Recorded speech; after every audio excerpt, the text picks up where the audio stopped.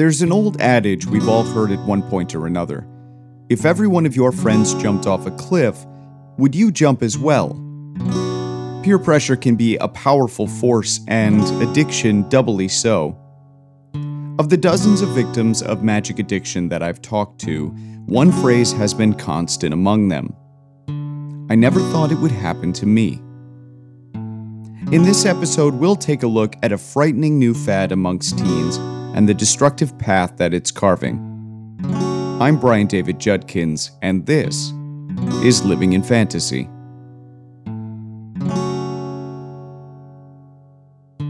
On the 14th of Winter Phaleth, Jill Balfour climbed the hill behind her cottage to fetch a pail of water. Imagine the horror as she was suddenly attacked by a giant badger. Now, imagine the heartbreak when she learned it wasn't actually a badger, but in fact her son Eustace, who was strung out on wild-shape magic. Magic experimentation has become a crisis in the youth population, and the emergence of enchantments has made it all the more dangerous. Unlike most spells, which require years of apprenticeship and like a ton of reading, enchantments are a static effect. Once applied, the user can carry on with their day.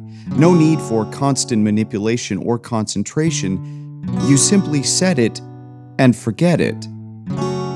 The important thing to remember is that enchantments were never designed to be applied to the body. Sure, you could enchant a pair of boots to make yourself run faster, or perhaps enchant your shirt to make yourself tougher. But when enchantments are placed directly onto the mortal body, they can have devastating effects.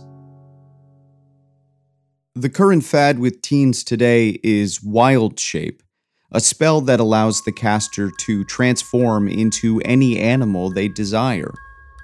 The spell was originally crafted by druids of the forest, where bipedal forms hold less of an advantage over other fauna. The applications were obvious. Transform into a bird to travel long distances. Transform into a mouse to escape danger. What they weren't designed for was to allow a 14-year-old boy to ravage the countryside dressed as a bear. The first question that comes to mind is, where is the education? Don't these kids know about the dangers of magic abuse? According to the regional lords, education is largely a waste of time, citing the amount of money wasted after the immolation epidemic of 4 years ago. The PSA program, "Hey, don't burn yourself, dummy," was largely considered a failure. According to the Crown, it doesn't matter how much gold is spent, the message just isn't getting through. The reality is that no amount of education could ever overcome the voice of peer pressure. If everyone jumps off a cliff and transforms into a bird, then what's the danger? As many of these teens find out, however, there comes a point where addiction turns the enchantment into a mind control spell on themselves. Many teens confess that the initial attraction to Wild Shape is the freedom of movement. Running through the forest as a four-legged animal creates an often unobtainable high known as chasing the unicorn. However, what new users are seemingly never prepared for is the aftermath thumbing down when they realize to their horror how badly they miss their opposable thumbs. Chasing the unicorn becomes more and more difficult, and users turn to more dangerous activities to feel the thrill of a wild animal. Some have confessed to prey games, a risky hazing ritual where new users are tricked into morphing into small herbivores, only to be set upon by a pack of wild dogs. One report details an incident in where the town guard was set upon by a swarm of spiders, later revealed to be a flash mob of hopped-up teens. But not everyone uses to chase the unicorn. One young woman who wished to remain anonymous says she initially started to escape the pressures of daily life. She prefers to shape as a squirrel, using the tree behind her cottage as a quiet retreat. To her, magic was never something she thought she abused, and addiction was meant to be managed. She never expected her animal tendencies to bleed into her dwarven life. She's developed an uncontrollable need to hoard away items in her tree, and she's had to resort to theft to satisfy her addiction. She says it's not about the stealing, but the need to store things away for the coming winter, an urge that has taken over her life. She's been arrested twice for theft and lost her blacksmithing apprenticeship when tools began disappearing. "I'm always the squirrel," she says. "It's this dwarven body that feels like a trip." For some, the dangers of magic abuse are far greater. Eustace Balfour failed to realize that giant badgers can eat much more food than an adolescent dwarf. He suffered a ruptured stomach when he reverted back and would have died quickly without the aid of a passing cleric adventurer. Others have not been so lucky. Brady McClure took a hunter's musket ball to the leg while shaping as a deer. Thankfully, the injury was not life-threatening. However, the only medicine available to her at the time was amputation. Tragically, the incident cost Brady more than her leg. It also cost her her track scholarship.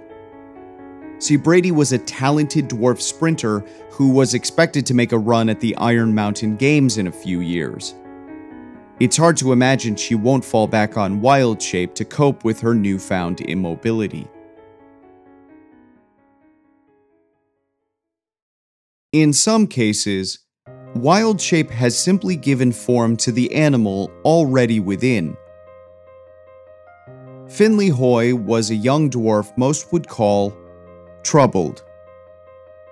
He was a known bully, uneducated, and several Town Guard reports listed him as, quote, "a pimple on the ass of progress." Finley was a known user who would regularly transform into dangerous animals, a pattern that would eventually kill him. To Shepherd Dougal McDougan, it was like any other late-night watch. Reports of predators were at an all-time high, and McDougan had already lost 2 sheep that week. So when he found a wolf tearing into one of his ewes, the natural reaction was to blast it with a blunderbuss. Finley Hoy was blown apart.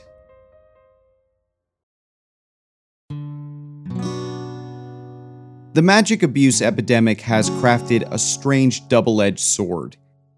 McDougan admits the experience has traumatized him, that he no longer feels capable of defending his flock for fear he might accidentally kill another teen wolf. He says he's cashing out of the shepherd's market and is going to try his hand at one of those new snake oil pyramid companies growing in popularity. Strangely, a weird animal appreciation has grown out of the epidemic. People are less likely to smash the spider on their windowsill if there's a chance it might be your neighbor. Hunters have become more cautious about their prey for fear of another Brady McClure incident. This appreciation has grown in other strange ways. One of the main restrictions of Wild Shape is that one can only transform into creatures they've already seen. This has spawned an almost frantic search for new specimens as users try to find more and more exotic shapes. When Carl Harazimzimba brought his traveling circus to the Iron Mountain Citadel, he was surprised at the overwhelming youth turnout. What he thought was a genuine fascination in his monsters exhibit was in fact a mad scramble to learn their dangerous forms. The harpy habitat was closed almost immediately, and Harazimzimba was forced to leave town in disgrace after a young dwarf girl tried to shape into his unicorn, exposing it as just a horse with a horn glued to his head. Some feel the problem is unsolvable.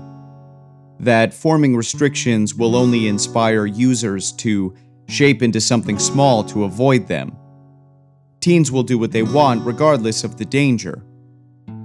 And so a petition has been submitted to the local lord on behalf of the Wild Shape with Protection Initiative, a proposed schedule of safe times and places where youths might experiment with magic safely.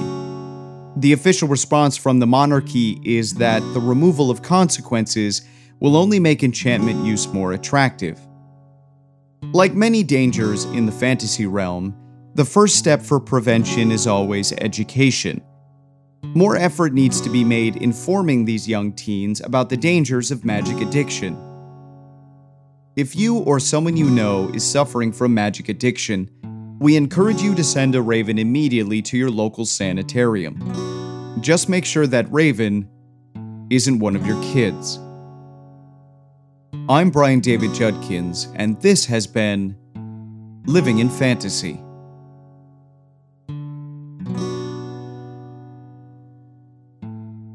This episode of Living in Fantasy was scored off of A Young Teen Pusher by Play Plus One. Written and edited by Brian David Judkins. Additional music by Darren Curtis.